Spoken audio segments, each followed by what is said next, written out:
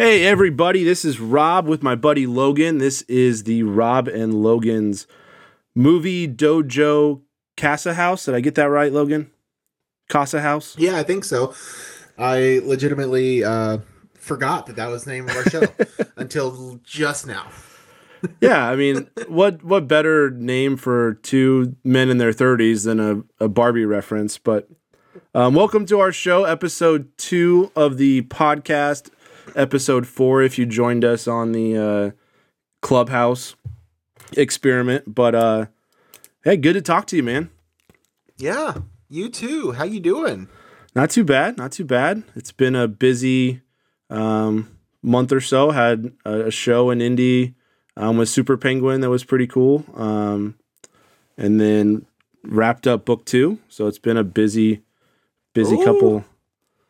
Yeah, let me rephrase. Wrapped up the first draft of book 2, which I think is the hardest part for me, is getting ideas on paper, and then the rest is finding where to put commas and what to take out, what to add, elaborate on. So I'm working on that stage now, but the monkey's off my back, if you will, on the other stuff.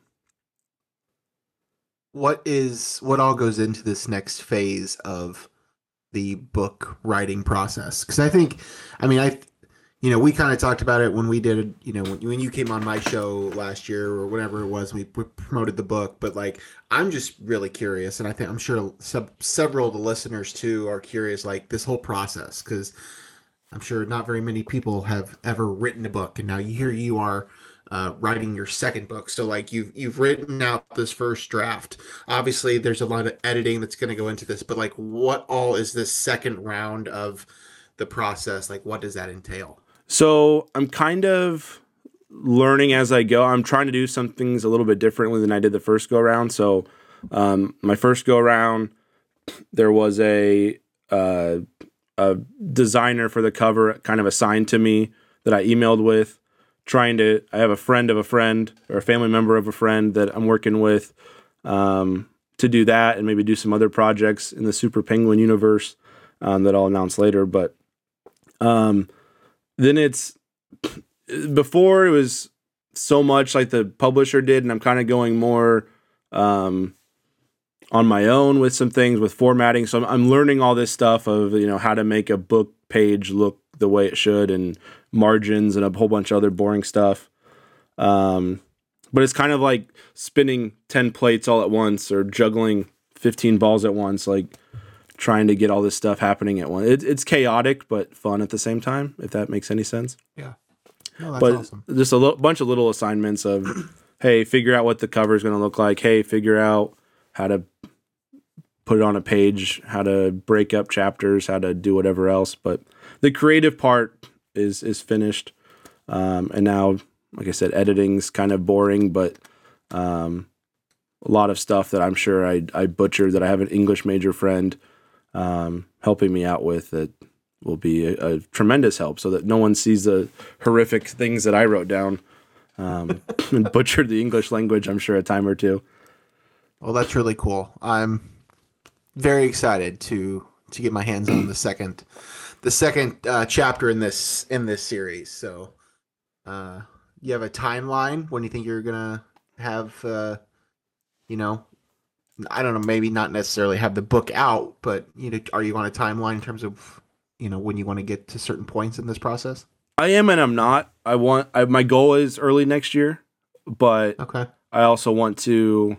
I don't want to stress out over any part of the process and make it not fun. So, right. When it happens, it happens. It's kind of my mindset. When if something takes a little bit longer, or schedules don't line up with the illustrator or the editor or whoever, just having a very Zen-like experience is kind of my goal, to not make it a negative overall. I don't want to get done with the book and like have it ready and like, God, the last 6 months were awful.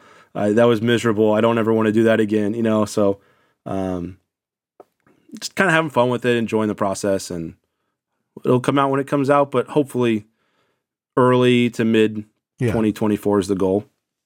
That's cool. Well, I'm excited. Yeah. I'm excited. Thank you. It's gonna be great. And what was fun with book 2 is there's a lot of like, I feel like, and I might have talked about this last time, but the first book, there was so much like world building that I had to do to like explain each character and all these backstories and stuff. And so to have the freedom of like, hey, you already know these characters, so I don't have to spend a ton of time telling you about them because you already know them if you've read the first one, and you can kind of just jump in and really focus on the adventure versus the history of the characters. Yeah, that's I love it. That's awesome. I've never really even thought about writing a book. I don't even know where I would start. So like the fact that you are doing this is just, I love that you have all these things in your head and you've been able to like put them onto paper. I just think that's really cool. Well, thank you. I appreciate that. And it's a ton of fun. And, I think if you ever want to write a book, or if anyone ever wants to write a book, the hardest part, I think, is just convincing yourself that you're good enough to do it. And you are. So as you go through, like, I think any writer kind of feels the same way. I'm in some like writer Facebook groups and stuff now, and they like, it's refreshing to see that they all have the same imposter syndrome. They all have the same self-doubts. Yeah. They all have these same, like, I want everyone to see my book and I want no one to see my book at the same time. And these conflicting feelings of yourself. And it's interesting, but that's the hardest part, I think, was just conquering that.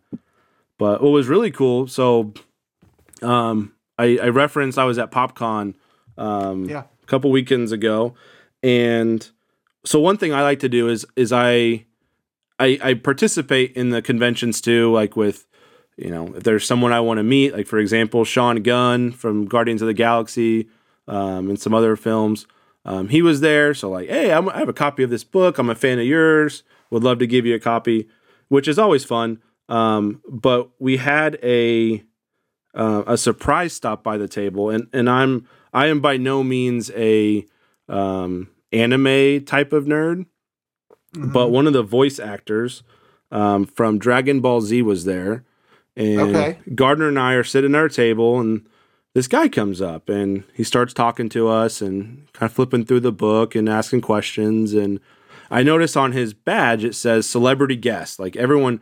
Either a vendor, or you're a part of Artist Alley, or you're a celebrity guest, or you're an attendee or a VIP attendee, depending on which package you bought. And I caught a glimpse of it, and it said celebrity guest on it. So get to talking to him, and it was really neat. Like, found out that this guy was one of the main voice actors for Dragon Ball Z, Sonny Strait.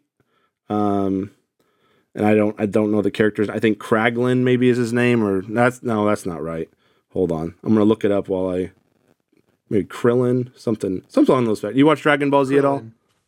No, I never watched it. Okay, but obviously I know what you're talking about at least. Yeah, Krillin was the character's name, but anyway, so the voice actor purchased a copy of the book instead of me giving away one to a celebrity. So it was neat that someone that does some of this stuff at a higher scale in movies and entertainment and stuff was interested enough to purchase a copy. That's really cool. That's awesome. And then I will tell a story to embarrass my friend Gardner. So Gardner is a huge Dragon Ball Z fan. Didn't recognize him because voice actors sometimes are hard to recognize. But we kind of pieced it together after he left the table of who he was. Gardner went over to meet him and told him kind of some of the behind the scenes Super Penguin stories and what we're doing, and Gardner was asked if he was my dad. So I've been teasing him with that since then. Probably once a week at least, text messages. Start calling him dad at the convention. He hated it. He hates that I'm telling the story. So, but I wanted to put that in the universe for you, Gardner, if you're listening. That's really funny.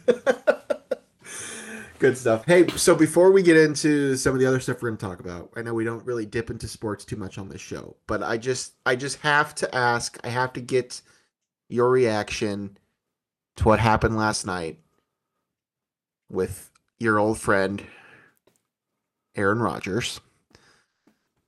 What was your initial reaction when it went down? So, yeah. So I'm a Packer fan through and through.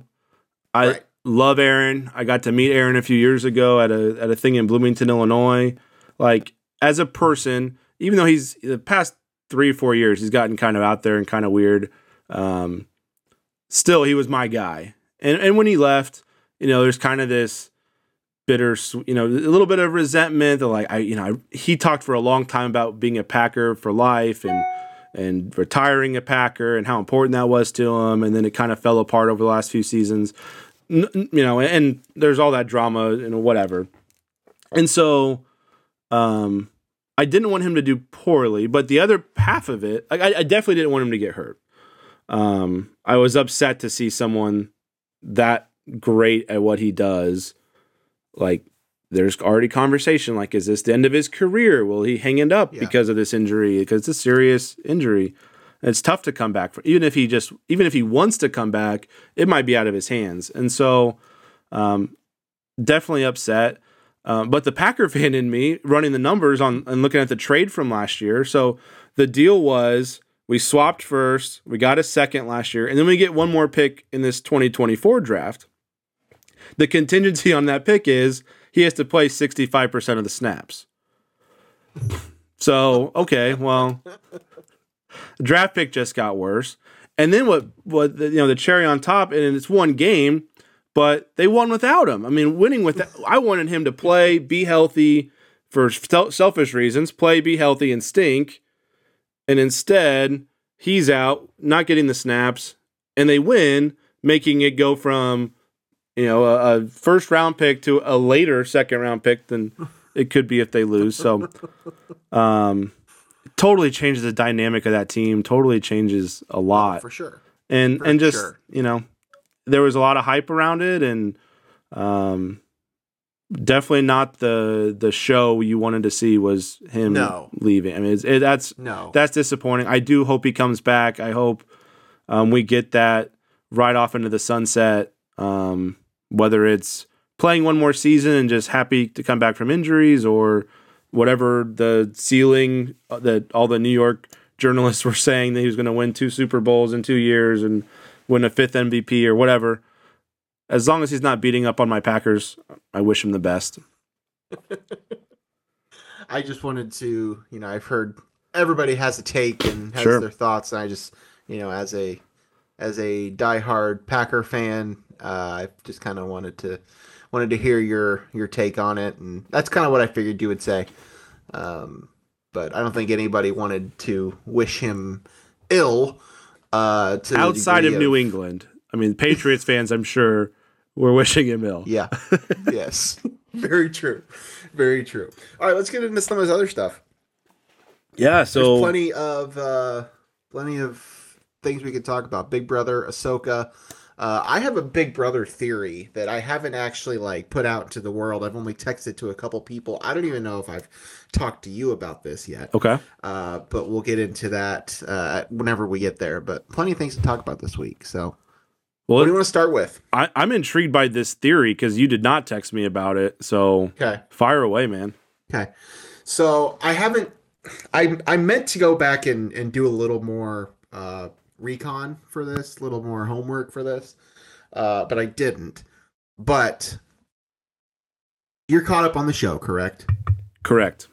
Okay, so you saw the most recent eviction episode that took place on Thursday night.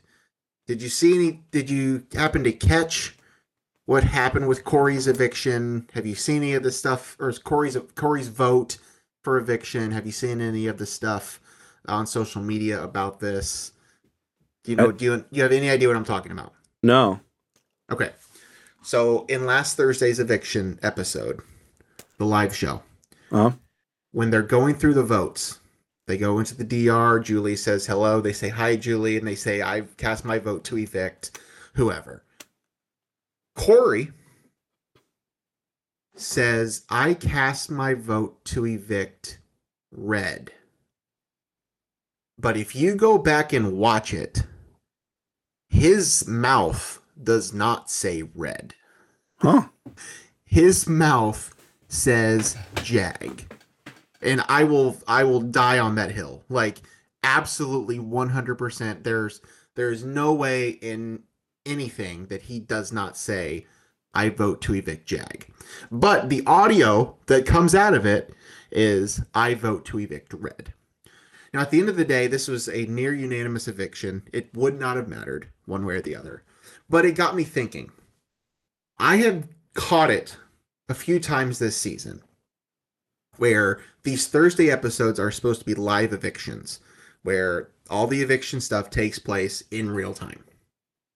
There has been at least a couple of occasions throughout the course of this season where I have caught a weird, what appears to me to be a weird jump cut during these evictions, where Julie, they have the two shot of Julie and then this monitor behind her with the person in the DR, that conversation where like they say, Julie says, hey Corey, and Corey says hi Julie, and then when they cut to the next camera where it's just the person in the DR, there has been a couple times where the shots just don't quite match up with like their posture, with what they're saying. I don't exactly know what my point is, because up to this point, every eviction has been nearly unanimous.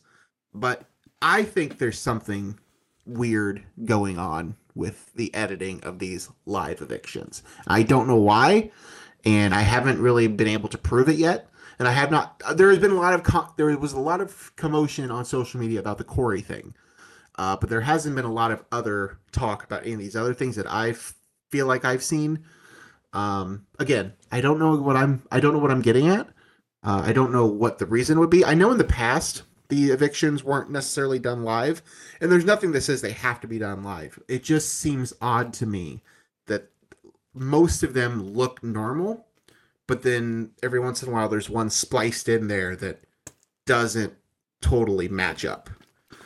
I don't have a hypothesis, but that is what I've observed so far. Yeah, the only thing I've kind of noticed that has been awkward, and for obvious reasons, with Matt, yeah, and there's some something lost in translation there with anytime they try to do a live chat with him. I didn't notice. No, it. None of these have been Matt related. I think one of them was Nicole. There was another one. I've noticed it because I've mentioned it to Allison while we've been watching it, that it just seemed weird to me that it was a weird cut. And then the Corey thing happened, and I have no idea what went on there. Like there's some, I guess his brother like went on somebody's show and said that Corey has some sort of speech impediment type thing, which like I get that, and I'm not gonna try to argue if somebody has a speech impediment, but like I don't know, go back and rewatch it. Yeah, I want to now. And pay attention to when Corey votes, because I'm interested to see, because I mentioned this to somebody else and they're like, you're crazy, and then they watched it with the sound off. They're like, oh my god, like there's no way he says red, no way. So again, it was a near unanimous vote. It would not have mattered. I have no idea why this is happening, and maybe it's not happening at all, but that is my current Big Brother theory that I'm still in the process of working through. Maybe by next month when we do this again, I will have more of a conclusion to this. There will be more to the story, but this is just where I'm at right now in my deep dive. So right now behind you, is there like the Post-it notes with the yarn going from thing to thing? This is yes. Spider web right of conspiracy theories. Yes. Okay. Nice. Yes. I'm not usually a big conspiracy theorist person, but I don't know. There just seems to be something a little fishy going on that I haven't exactly gotten to the bottom of. But anyway, the show's great. Cameron is finally making some things happen in the house, for better or for worse. A lot of people don't like him. He seems to be growing on some people. I'm glad that somebody's stirring some stuff up, because it's been pretty straightforward to this point. So yeah, I think I shared this last time. I'm Team Cirie, and I still feel like she has her claws on so many people at so many angles. Plus, they gave her the advantage of having her kid in the game. But yeah, I even if someone accomplishes getting her on the block, I think it's going to be a death sentence for anyone that sits across from her, at least until like final 4 or 5. Well, So I don't know what's happened to this point. But I mean, we know as a TV audience who's on the block, Sure. and we know that at this point in the actual week that POV and the veto ceremony has already happened. I don't know what happened, Right. but if I were Cameron and I had the opportunity, if one of the two came down, if either he pulled them down or they pulled themselves down or somebody else pulled them down, if Suri is available to put up, I would put Suri up. And I would just I would give a speech to the House that basically says, I know that I am public enemy number one. I know that I have to win HOH or POV for the rest of the season in order to stay in this house. I understand that. But if you all cannot see who is really running this house right now, you are blind. I'm going to do the easy thing by putting her up. And it's up. I'm going to do the hard thing by putting her on the block. You guys have the easy part to vote her out. Well, and I don't know if he'll do it. I don't know if it happens. But that's what I would do if I were him, if I was in this situation. Yeah. You're right. I like her too. And I think that she will potentially coast all the way to the end. But if somebody is able to do that and to be like, listen, I know you guys are all buddy with Suri, but like she's going to win this thing if you guys don't get rid of her. So let's just do it right now. Well, and I think that's it sounds easier than it is because of how Suri has these relationships with everybody. Like you go down the line, like Matt, is it a good move for Matt to vote against Suri? Yes. We know that as the viewer. But I think in Matt's eyes, he's Suri's number two. Yeah. And Felicia is his number two. Is her number two. Thing. They all think that. All think that. And so I think all of them think, well, she's my ride or die, and I don't know that like anyone else is going to show that card. They're like, hey, I'm in a final two with Suri. Like she's my ride or die. And I'd have to go through the numbers and see like exactly how many people and who's on the block with her. But I think she almost has it to a point where she's already. And there's some in the middle, I think Corey would probably do it. I think America would. I don't know about Bowie. I think she doesn't trust Izzy and she doesn't trust Felicia, but I think she still trusts Suri some. And it just and you don't want to be on if you take that shot and miss, you don't want to be on the wrong side of it. So there's a little bit of that fear too. I don't disagree. So I think, and you're right. It is easier to see that from the outside as people that are watching the show. But based on things he said, I have a feeling that Cameron has an idea more so than maybe some other people do. Yeah. And, maybe this is the chance to be like, hey, this is happening. Like, you guys need to see it. Like, if you don't see it, like, you're literally going to let her walk all the way to the end and win the $7,500 whatever $1,000. Like, that's just what's going to happen. So we'll see. And it may not even get to that point. They may not be able to take one of the other two down or whatever. So, well, and I think what Cameron said that was smart was he talked about if you're going to go after Suri, you got to kind of take out the people below her first so that she doesn't have those confident, right. Izzy's going to vote to keep her. Felicia's going to vote to keep her. Well, if they're not there, there's two less votes that I have to try to overcome. And so maybe it's a, final 7 move, a final 5 move, if you can last that long. Right. But, I think she's in a really, really good place right now. And Cameron has the right strategy. You got to chip away at those right-hand people. Yeah. And when she only has 2 final 2s left, then you can win it in a 4-3 vote or something. Yep. No, I agree. I'm with you. Yeah, I mean, I'm glad that somebody's shaking some things up. Absolutely. So we'll see what happens this week. I don't know the results of what's going to happen, but either way, it's, he's doing some things that we haven't seen anybody else do this in this house yet. So one theory I was going to kind of throw out there too. So they've every season there's some sort of battle back in or a second life that we've already seen. With the writer's strike going on and like them starving for content to have on, we've already seen they're going to go to 2-hour episodes. Survivor's going to do 2-hour episodes. Amazing Race is going to do 2-hour episodes. How many times are they going to go to the like second life type thing, do you think, this season, where a Jag gets saved by a superpower or a couple people can battle back in to be a part of it. Well, that's the thing. I don't think they can do the battle back because they've already told everybody that's been evicted about the big twist. Well, I'm thinking like Jury House for a battle back. Yeah, a jury. Yes, I agree. Yeah, that could be. They do need to prolong, but I do think they've already they've already said when their finale is. So I don't know. Maybe. I'm sure there will be another situation where somebody else gets the chance to come back into the house. Yeah, it probably will be in the jury, which we're still a few weeks away from, right? Like jury's normally like final 9, and I think we still got like 12 people in the house or something. So, yeah, I mean, I think it's probably inevitable. They're trying to stretch out, get as much content out of it as they can because they don't really have a lot else to do. They're throwing up Yellowstone, and they got Survivor and Big Brother and The Challenge and this Josh Duhamel show that I'm actually kind of wanting to watch now as many times as I've seen these commercials for Buddy Games. So Allison stares at me with a death glare every time I sing the song, but it's catchy, man. So whatever. This is the only time I really watch CBS other than for like sports. Sure. Is Big Brother. I mean, I haven't watched Survivor in many, many years, and maybe at some point I always say that I will, but like I just don't.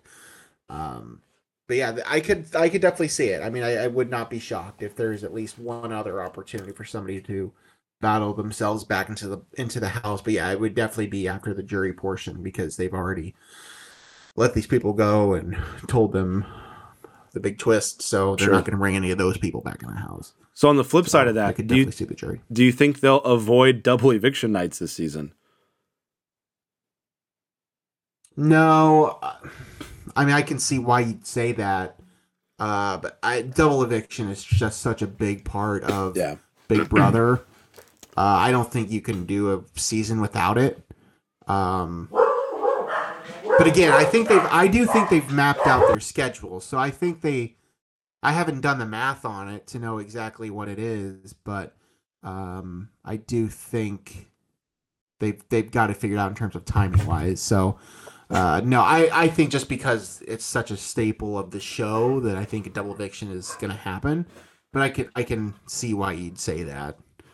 So I fill up the time somehow. So yeah, I mean that was my only thought. I 100% agree. Like double eviction night is like, oh my gosh, we got to make sure we're at home tonight to watch double eviction night. It's going to be crazy. But in a world where we don't know what's going to happen with these other shows, do we need to stretch it out? Do we need to have another season? I think they're already. I think this Big Brother is supposed to go till like November 10th or something like that. Okay. So, I mean, they're already going to be pushing pretty good into the November 9th is when the expected finale is. But they could always change that, of course. But they did say it was a 100-day season. Yeah. So I think they're locked into the timeline.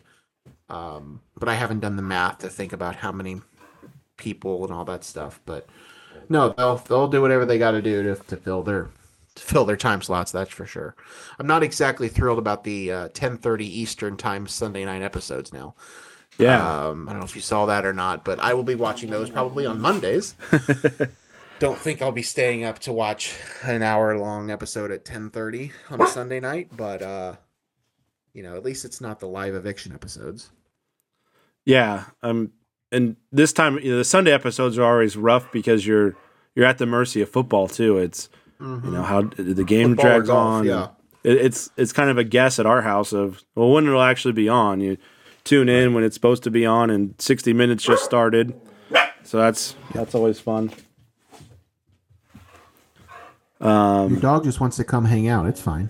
Yeah, someone might be breaking into my house. I don't know what's going on right now, but so if it suddenly goes silent on my end, it's something bad happened. We'll figure it out. Maybe they'll make a 60-minute segment on it. And that'll push back Big Brother even more. Yeah, no kidding. Any other shows you've been watching recently? No, Ahsoka. Okay. Which I know we'll talk about. Only Murders in the Building. is a show that we watch here in this house. Winning Time, the Lakers show on HBO on Max.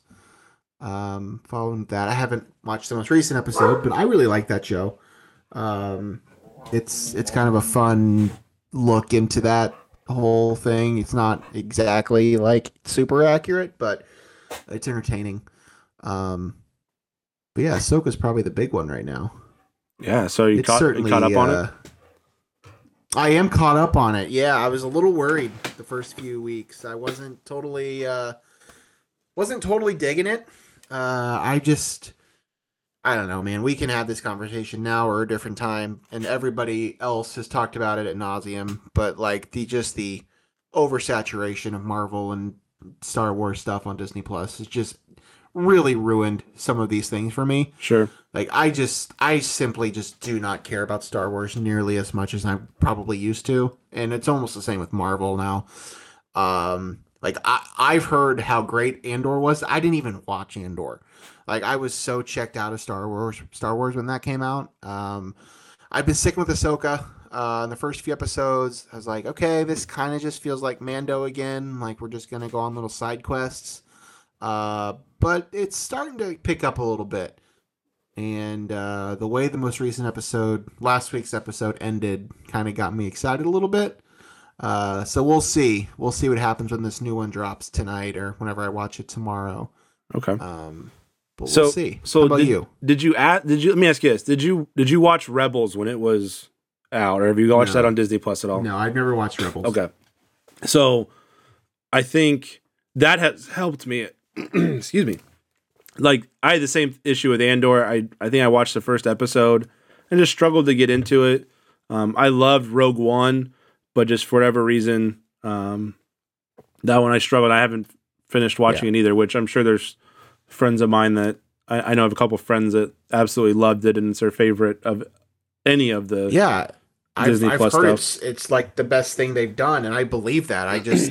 I was just kind of so out of it by after 3 seasons of Mandalorian, which one and a half of them weren't great, and then the Obi-Wan stuff, and it's just a lot. Yeah. So, But go on. for me, I loved Rebels, and so to see like I get my live action version of it now, which it really if there's so much like of that show that bleeds into Ahsoka that if you don't have that or even some like Clone Wars, I could like I don't understand how people that like you that are kind of just going into it are enjoying it because I'm like, oh, this is a tie into that, and oh, Thrawn, and you know how the season finale of Rebels ended. Like it's pretty much picking up. It's significantly later, but it's picking up where that left off, and so it feels almost like a live action sequel to it versus its own property. Right. And so for me, I've loved it. I loved Rebels. I'm like waiting for certain characters to show up, and like Zeb was in the last season of Mandalorian. It's like, okay, where's he at? Freddie Prinze Jr.'s character, like, okay, where's he at? Is he one of these guys behind the mask, or is he someone else? What's cool is a couple of times too, they've had the voice actor also playing the real actor on screen. So like those moments have been neat. They haven't done that a ton, but a couple mostly like side characters, but it's been pretty cool from that aspect. And I'm enjoying it. I think Baby Yoda has been the highlight for me of the Disney Plus Star Wars stuff. So I hope he gets in it. You know, you got to work Baby Yoda into it, but maybe not. We'll see. Yeah, I enjoy Star Wars, but I'm fairly casual when it comes to Star Wars. I mean, I grew up, you know, we had the original trilogy like on VHS, so I remember watching that. You know, you and I were like, I always felt like I was the perfect age when Phantom Menace came out. You know, I was just loved the pod racing aspect of it, and like I know that that's not a great movie now looking back on it, but like that was my Star Wars movie. Yeah. And you know, and for the most part I enjoyed the new trilogy. I mean, I know like the issues that Rise of Skywalker had. Like I'm very obvious like aware of that. But in terms of my Star Wars stuff, like I'm a pretty casual watcher. Like I Sure. watched all Mandalorian and I watched most of the mainstream canon stuff. I haven't done the animated and comics and stuff like that, but it's it is probably easier to follow if you are familiar with some of that stuff. Like there's a lot of things that happen. I'm like, I don't know who this person is, but I'm still watching it. But I don't know. I have been enjoying Ahsoka for what it's worth, more so than I really was like that third season of Mandalorian and the Boba Fett's like that was dumb. Like we did not need the Book of Boba Fett. Like I don't know what the point of that was. The Obi-Wan thing should have been a movie. Like they're just the choices that they're making, and that's a different conversation. Like, but the choices that they're making have just been a mess. Yeah. Just collectively amongst all of the Disney uh, properties. But no, I'm enjoying it. I'm excited to see this new episode that drops tonight or tomorrow, whenever. Just to see what happens with this character that we Yeah. we The tease at the end of the last episode end. was huge. Yeah. We won't And talk then they about went and it. spoiled it. They went and spoiled it in their Instagram post, which pissed off a lot of people. Oh, did they? Yeah, Star Wars put it out on Instagram, like a thing for it, because they were trying to promote something for Destination D23 or something, and like a day later, like it had this character in the image, and like new rock stars and these other people are complaining like they have to have a 48-hour period where they can't say anything, and here the actual account is putting up things, and I saw a lot of people that were like, I have not had a chance to watch this, and here you are already spoiling it for me. So, Wow. Yeah. but we won't spoil it.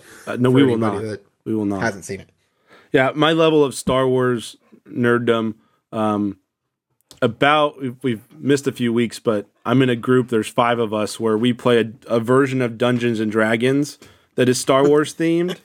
I play as a Jawa, the little hooded characters on Tatooine. So yeah, pretty big Star Wars nerds I hang out with frequently, and I feel like I'm a real big nerd with Star Wars stuff, and then I hang out with some of these guys, and it's like, oh man, I'm like a C plus Star Wars nerd, and these guys are nuts. Yeah. But I have a lot of fun watching them. I think I'm pretty hooked on them that I'll give most of them a chance at least to start, and then Yeah. it seems like it's hit or miss. Like I really like the Mandalorian stuff. Book of Boba Fett was just kind of okay. It felt like it was only there to like bring back Boba Fett and to introduce some other characters and like kind of act as Mandalorian season 2.5. 2.5. And Yes. and what I don't like it was is weird. the idea that you have to watch all of it to understand all of it. Like Right. I should be able to watch just Ahsoka, and everything is encompassed in that. And I should be able to just watch The Mandalorian, and tie-ins are fine and connections to the next thing. But if I watch just The Mandalorian, I didn't watch Book of Boba Fett. Well, how'd Grogu get back? Like, how are they reconnected? Oh, you didn't watch that other show? Well, that's why. So, all right. So I think that kind of wraps up Ahsoka. I saw some interesting Nintendo Universe news. I don't know if you saw it as well, but and it's tough now with Facebook to like what's some fan made garbage and what's like an actual rumor. But I liked this rumor, so even if it is just fan made garbage, I like it and want to talk about it. So one of the Facebook posts I saw was they're working on a Star Fox movie with Chris Hemsworth as the lead. What are your thoughts? Were you a Star Fox fan? I played a little bit of it. And obviously know the characters more from like Super Smash Bros. Sure. But no, I love it. I think that makes a lot of sense. I mean, Nintendo as a property has been very hesitant about putting their IP into theaters. It's been a slow process. They had a big, debacle back in the 90s with the Mario movie. But obviously, one of the biggest movies of this year, the second biggest movie of the year, and will end up the second biggest movie of the year was the Mario movie. And they're like, all right, well, we're just gonna do it all now. So yeah, I mean, I think that makes sense. Star Fox and Chris Hemsworth. I think that's a great pairing. I love that direction. I love that idea, and I think it's very obvious. We're going to see more of these, whether they're tied into other Mario properties or anything like that, or if it's just Nintendo doing their own thing or whatever. But yeah, I think that's inevitable. And whether or not that rumor's true, who knows anymore? I've seen a thousand different Marvel related rumors over the course of the last 6 months that none of them have come to be true. So I can't really believe half the things I see on the internet anymore. Sure. But I love the idea of it. Absolutely. Well, it's and Star Fox is a one off of Star Wars. I think taking the Nintendo model of what worked with the Mario movie and take the Star Wars stuff that's worked and the characters in there and they had some. I remember playing it on my Nintendo 64 and just the little interactions with like Slippy the Toad and always trying to shoot at that little frog, and even though he was on your team or she, I don't remember if it was a he or she, but the dialogue in that was always fun. Like you had the surly Falco yelling at you, and I think it could make for a fun movie. I think I don't know how I feel about Chris Hemsworth. Just with that Thor accent is always how I hear him. Yeah. Although I didn't think Chris Pratt would work as Mario either, and it worked enough for me that I would definitely watch it. I'm going to be at the theater for it if it's true. Yeah, but would you have predicted that Bradley Cooper would be such a perfect casting for Rocket Raccoon? Well, the thing with that is and I didn't know a ton of Rocket Raccoon before. Just a few, but it was always written. Like I have a Star Fox voice in my head from the video games, just like we have a Mario voice in your head. And so that's a good point. It's almost breaking down that wall for me of like someone's done it and this is so different, but it might still work. We'll see. Yeah, no, it'd be fine. I think if that's true, which who knows if it is. Yeah, I think it makes a lot of sense. It really kind of brings up some other ideas of some other video game properties that I think we're going to see unleashed here before too long. I mean, video game movies for a long time just did not work. Yeah. I mean, the Mario movie was the big example of it, but they've tried a lot of them over the years, and most of them have been colossal failures. Yeah.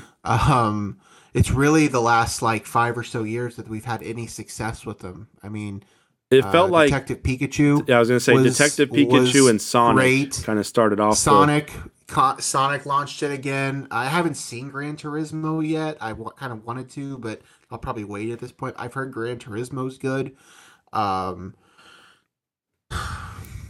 else have they done recently that's done really well? Did you see the Twisted Metal show with Anthony Mackie? No, but I want to see that. That's on Peacock, right? I think so. I haven't watched it yet either. Anthony but Mackie and Will Arnett. Yeah, it's kind of on my to watch list. I've heard that's. Yeah, I'd like to check that out. Yeah, I think you're slowly going to start seeing more and more of it, of the video games, but making their way to the theater. To your point, like the old Mario movie, it makes sense. Resident Evil, okay. Yeah, I mean, Evil's a big one. Wasn't great. The old Mortal Kombat movie had kind of a cult following, but like, yeah, it wasn't because it was good. It was because it was kind of silly and fun. But and I think we've talked about this before, one-on-one. But to me, I think the secret sauce to a good video game movie is starting with a video game that doesn't have like an elaborate story. Like Sonic. It's pretty much just you're running from the left side of the screen to the right side of the screen, and there's some bad guys, and you jump and hit them. Mario is kind of the same thing. A Resident Evil had an elaborate story as part of the video game. Yeah. And so you're competing against that story. There's some really good storytellers in video games, and I think you have to overcome that obstacle with the fanboys of hey, my story on this movie Yeah. is better than the story in the video game, and if it doesn't meet that, then it's graded harshly. So I think that's where Yeah. Star Fox That's a would good work, point. and Mario has worked well too. Yeah. No, I agree. That makes a lot of sense. And, you know, you have to think about it. Like the Mario thing, I enjoyed this new Mario movie, but it was a movie for children. Like Yeah, it was not there was nothing that script and that story was bare bones. Like it worked and kids loved it and you know adults got it there was enough nostalgia in there to enjoy it. But like it was pretty simple in terms of plot and story and all that stuff.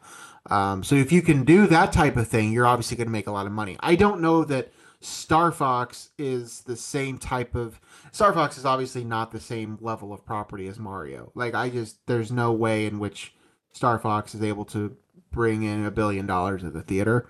That's just not a thing.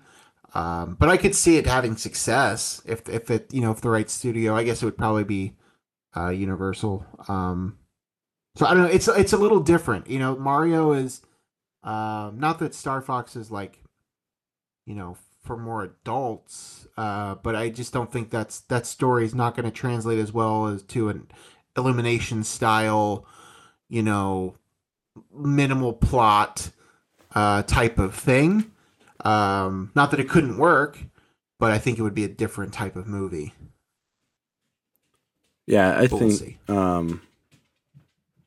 yeah, and we don't know like what that universe will look like. Is it going to be Star Fox crashes into the Mario Kingdom and him and Mario go on an adventure? That might put people in seats. You know, you mentioned Super Smash Brothers.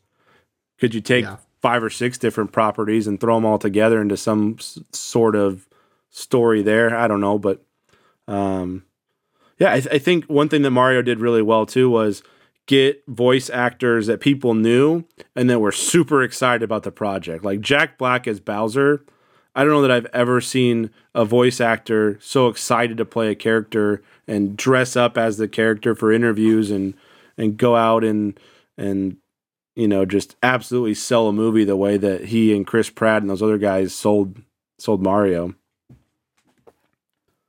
So I just Googled Star Fox movie, and the first thing that comes up is Idea Wiki, which I've never been to Idea Wiki before. It's part Okay. of the Fandom Network, but basically it's somebody's idea for it. But I didn't totally catch on to that right away. I just kind of started scrolling, and it was like coming out next year, produced by Disney. I'm like, these things aren't happening. And then I went further down, and it has a whole cast list. Who do you Oh, think they have as the lead in this? This is a fan casted, fan written movie. a fan made Star Fox movie. I'll give you a hint. He does the voice for everything else in Hollywood right now, so why would he not also be Star Fox? Um, it's Chris Pratt. Okay. It's Chris Pratt. You know, I was It's thinking just maybe a Ryan Reynolds could work because there's kind of that this had sarcastic Chris humor. Pratt, Anthony Mackie, J.K. Simmons, Rico Rodriguez, Bella Thorne, Arnold Schwarzenegger, Ethan Hawke, Ben Kingsley. Yeah, this is just some fan idea for a movie that's not gonna happen. But Was I don't know. I thought it J.K. was interesting. Simmons the Pepe O'Hare? Oh, Did it have characters? hang on. It did have characters, but let me look. They have a soundtrack too. Oh, Yes, Peppy Hare. okay. I think Yeah, that's perfect. I don't remember all these characters, so So give me Slippy and give yeah. me Falco. Who they have in those spots? Slippy is Rico Rodriguez, like I the don't guy know. from Modern Family. Oh, I think so. That sounds right.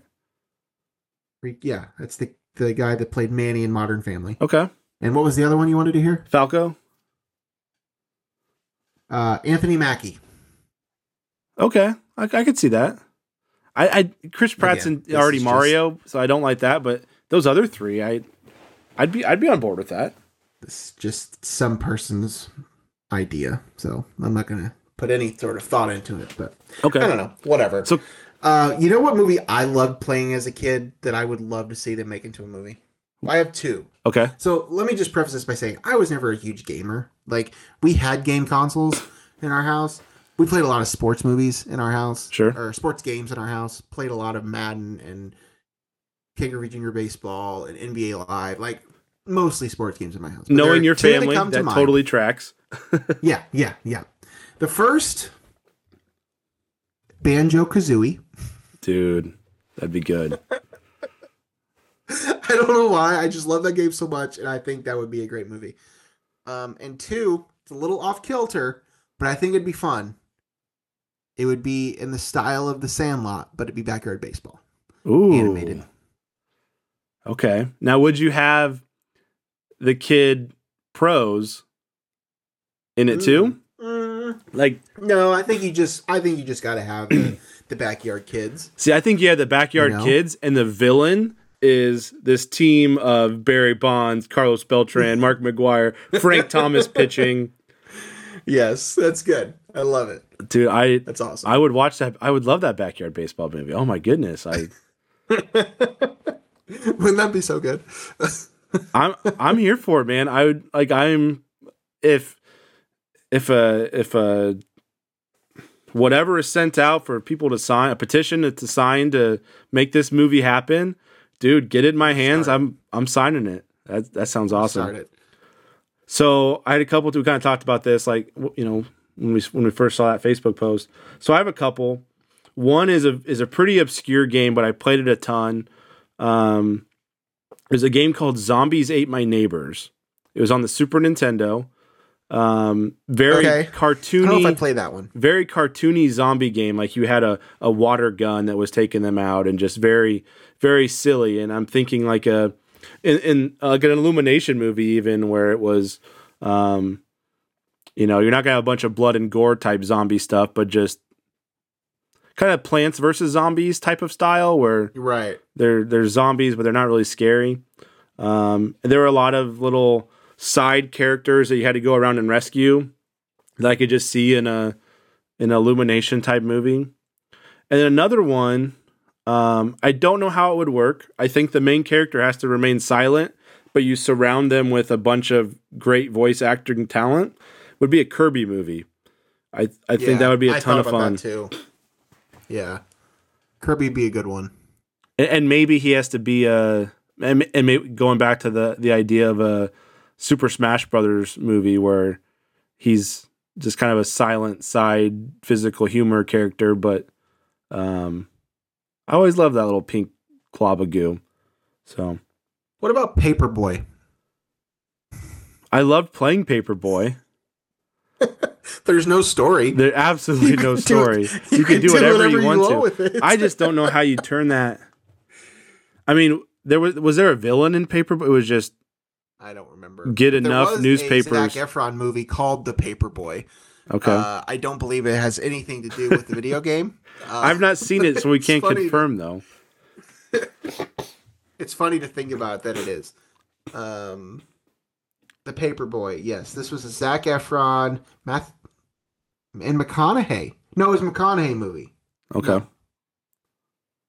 Zac Efron, yeah, definitely. Matthew McConaughey, Nicole Kidman, Zac Efron, John Cusack. Yeah, it had nothing to do with the video game, The Paperboy. But in my mind, they're connected. Okay.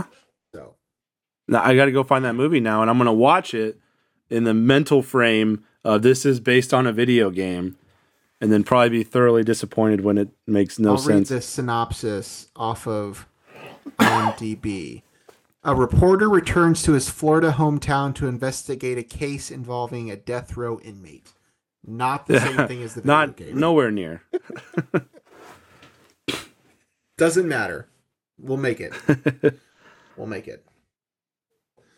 I don't know if I've told you this. This is unrelated to video games, but when I eventually have the spare time to write, like you're writing a book, I want to write screenplays. Okay. Have I told you what I want my screenplays, what I want my first screenplay to be?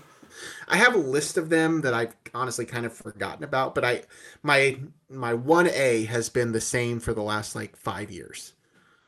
I want to be the person that pens the script for a live action remake of The Brave Little Toaster. You know, You have Did I told me tell that you before. I this? couldn't remember you telling me that, but I remember that now. Yes. I love it. That's just what I want to do. I just want to be that person that pens the script for the Oscar-nominated Disney Plus released, probably slightly thriller horror version of Brave Little Toaster. I went back and rewatched that. It's probably, I mean, the rewatch was probably 5-10 years ago, but it was one, I forgot how kind of dark and spooky it was. It is. It's very dark. Fern Gully was that kind of wave too. Like I went back and rewatched that one. And I was like, my goodness, like no wonder 90s kids turned out the way we did when with some of this depressing cartoons we had to watch. And before we move on, somewhat related to that, watched a movie last night that I hadn't seen. Well, I shouldn't say that. I actually did watch it fairly recently, but I'm amazed. A lot of movies from the 80s and 90s just do not hold up. E.T. holds up. E.T. the ride and E.T. the movie hold up incredibly well. They're both, it's dark, and it's darker than I think I remember it being as a kid, but it holds up. That's it. That's my movie take of the day. All right. It's been a while since I've seen E.T., but I'll have to go back and watch. It made its rounds during the 35th or 40th anniversary sometime last year. I saw it in theaters. Okay. And I was really glad that I did. And then we ended up watching it last night. But the ride at Universal Studios also holds up very well. Yeah, so I've been spending the last few weeks like watching movies that I missed in theaters. Okay, from this year? Yeah, mostly this year. Okay.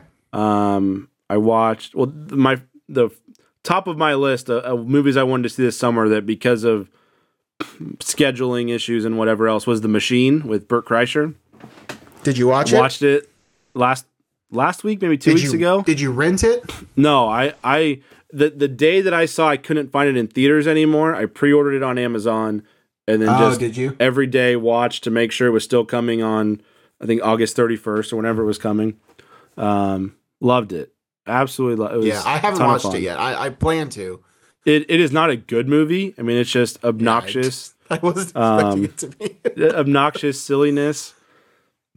Do you know his bit about? Yeah, okay. yeah, I've heard it. I mean, I didn't know a lot about him. He came to South Bend last year, and I didn't go. I didn't really know who he was. I only really wanted to go because he was touring with Taylor Tomlinson, who I wanted to go see, but I just didn't make it out. But since then, I have started to follow him a little more. Yes, I have heard the story, the Machine story. So, yeah, I am familiar with the story and everything. I do want to see it. It's on my list of movies, and I'm just waiting until they're on a service that I'm already paying for. Sure.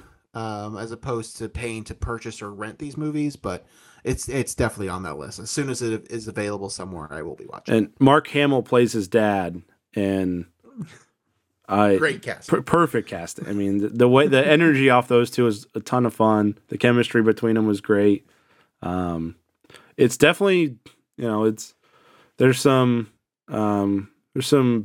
violence to it. You're dealing with the Russian mafia, so there's kind of crime related violence and some stuff that happens. It's kind of makes you cringe at times, but yeah, I'm sure. But then I watched Renfield. Did you with the Nicolas Cage vampire movie? Yeah. So I haven't seen it. If you watch that one first, the gore that happens in The Machine is like nothing. I watched them in the other order. I watched The Machine first, like, oh, there's some violence to this. And then I watched Renfield, I'm like, oh my gosh, this is a lot more violent and bloody and gory than I thought it was going to be. It's everything that you would expect from a Nicolas Cage vampire movie. I forget, is it Nicholas Hoult? Is that the guy who was Beast in the X-Men First Class? Okay.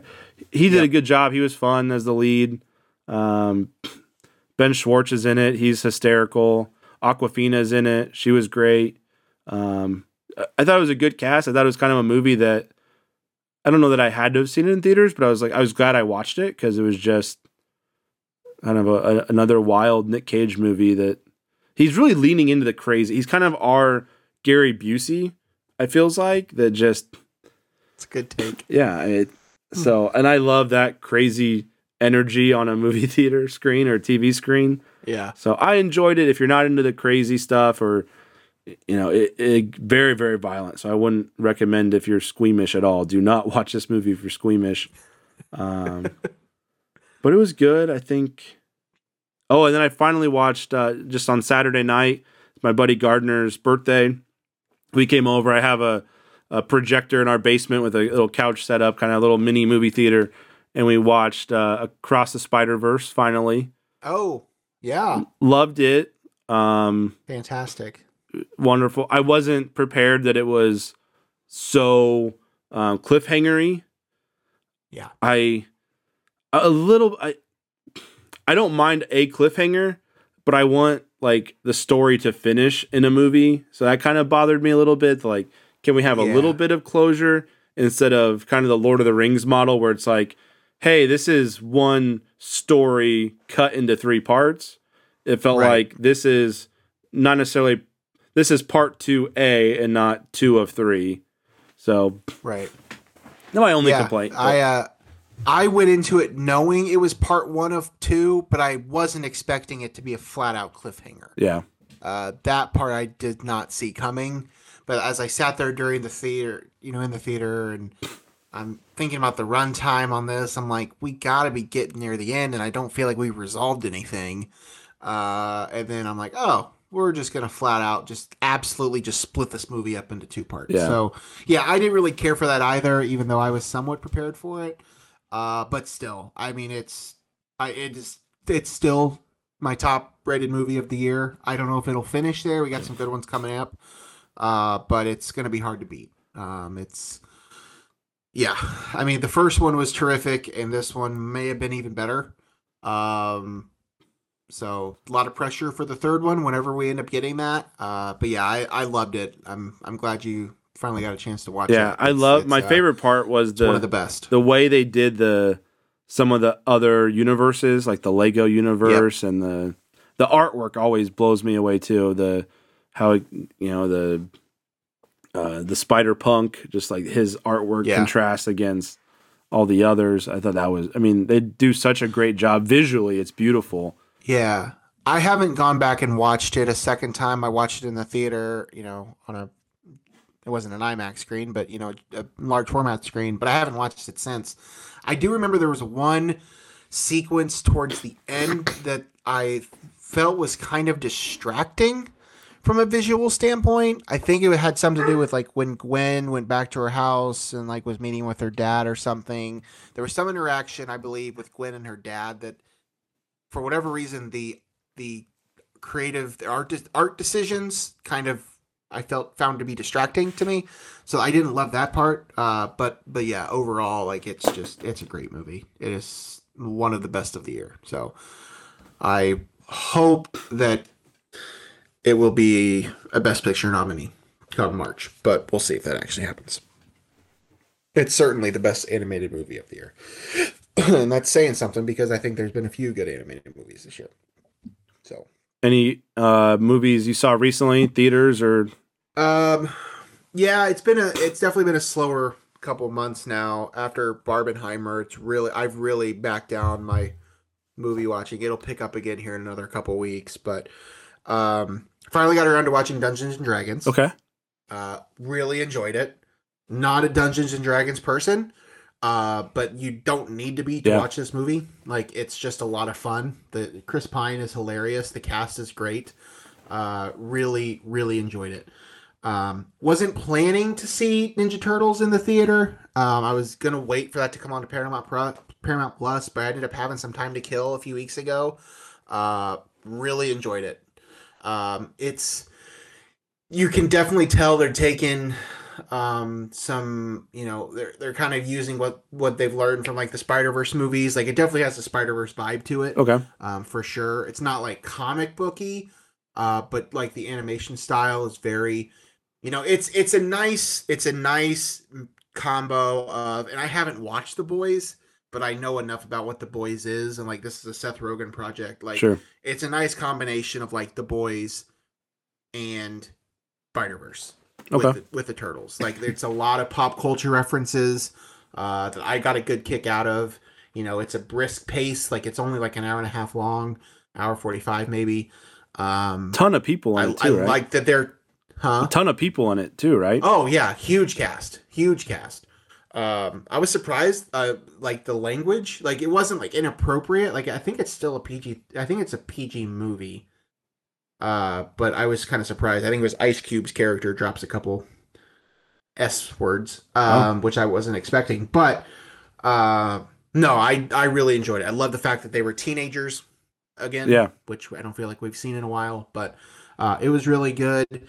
Uh, uh, let's see, a couple others I watched. I enjoyed the Adam Sandler movie with his family. You're not invited to my bat mitzvah with his daughters on Netflix. okay, It's I really enjoyed it. Just a fun little, Netflix coming of age movie. Sandler kind of plays a side character to his daughters. But it was I really enjoyed it. Watched that a couple weeks ago. So that's one that I would definitely recommend to people for looking for something to watch. A nice little, I wouldn't call it. I mean, it's a family movie. It's about a family. So yeah, I think that's been most of what I've seen here recently. I'm definitely looking forward to getting back to the theater here in the next few weeks. Dumb Money comes out here in a couple weeks, which is the one about the GameStop um, stuff that happened during the pandemic oh yeah, with, the Wall Street, the stock market, all that stuff. That movie comes out here towards the end of the month, and then we get into Oscar movie season with a lot of good things. Some of them have been pushed back because of the strike, but several things are still coming out. So pretty excited about that. But yeah, it's been pretty slow for me the past few weeks. Did you get around to seeing Blue Beetle?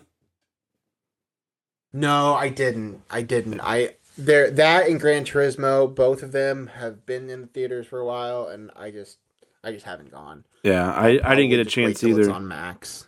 but I I'm to the point now where I went so much over the summer that like there's a lot of these movies that if I'm not just like dying to go see it, I'm just gonna wait till it's streaming somewhere. sure, Like I'm paying for all these streaming services. Like yeah, I may as like I just need to wait till they're out there. Like, and and that's we can talk about the Little Mermaid thing, which I was tweeting about the other day. And I get that. I understand people waiting to wait till movies on streaming to watch it. Like I'm the type of person for the big movies I'm gonna go to the theater, but yeah. like for the smaller stuff, like I don't need to go see Blue Beetle in the theater. I just don't, you know. Um, but that'll change here in a few weeks with some of these other ones. But no, I have not seen Blue Beetle yet. I'm not seeing Gran Turismo yet. Um, those are the two recent ones that have come out that I haven't gotten to. There's a few others that have been out that I haven't been able to make it to or whatever, but I will get to as many of them as I can as they start to release on their various streaming Sure. services. Yeah, I brought up Blue Beetle. I didn't get a chance to watch it either, but I heard it got great reviews critically that Yeah. compared to Flash and the last Wonder Woman and everything else almost that DC has come out with. Like this was the one I think I was least excited about in the superhero movie world, and Yeah. seemed like it did the best critically. So kind of looking for some info on that, but gonna try to watch it when Good it comes up. critically, but nobody went to see it. Yeah, which is a shame, So when something, it seems like sometimes the movies that aren't great, but they have a great following and yeah, IP. it's Like they'll go see Superman that's bad, but Blue Beetle gets a good story together and a yeah, unique it's character, and no one sees it. there's a variety of things here. I think a lot of it is the streaming thing. Yeah, People just are just at this point, like the Little Mermaid's a huge example. Like they Disney announced that it was like the biggest Disney Plus debut for a movie sure. ever. I mean, I know Disney Plus has only been around for 3 years, but like still, like that's a big deal. But this is also a movie that did not do very well at the box office comparatively. Like, this is another live action remake of a that era of movies, Renaissance era, and you think back, like The Lion King, Beauty and the Beast, Aladdin, all of those live action remakes made over $1 billion, and Little Mermaid didn't come anywhere close to it. So like, and it's not any better or any worse than any of those other movies. I think it actually might be better than some of them. but people still didn't go. Yeah. Like I think this is a streaming thing. I think we are so conditioned now, unless it's a big event movie, and you can make the argument whatever you want about the Barbenheimer situation, but that was a meme.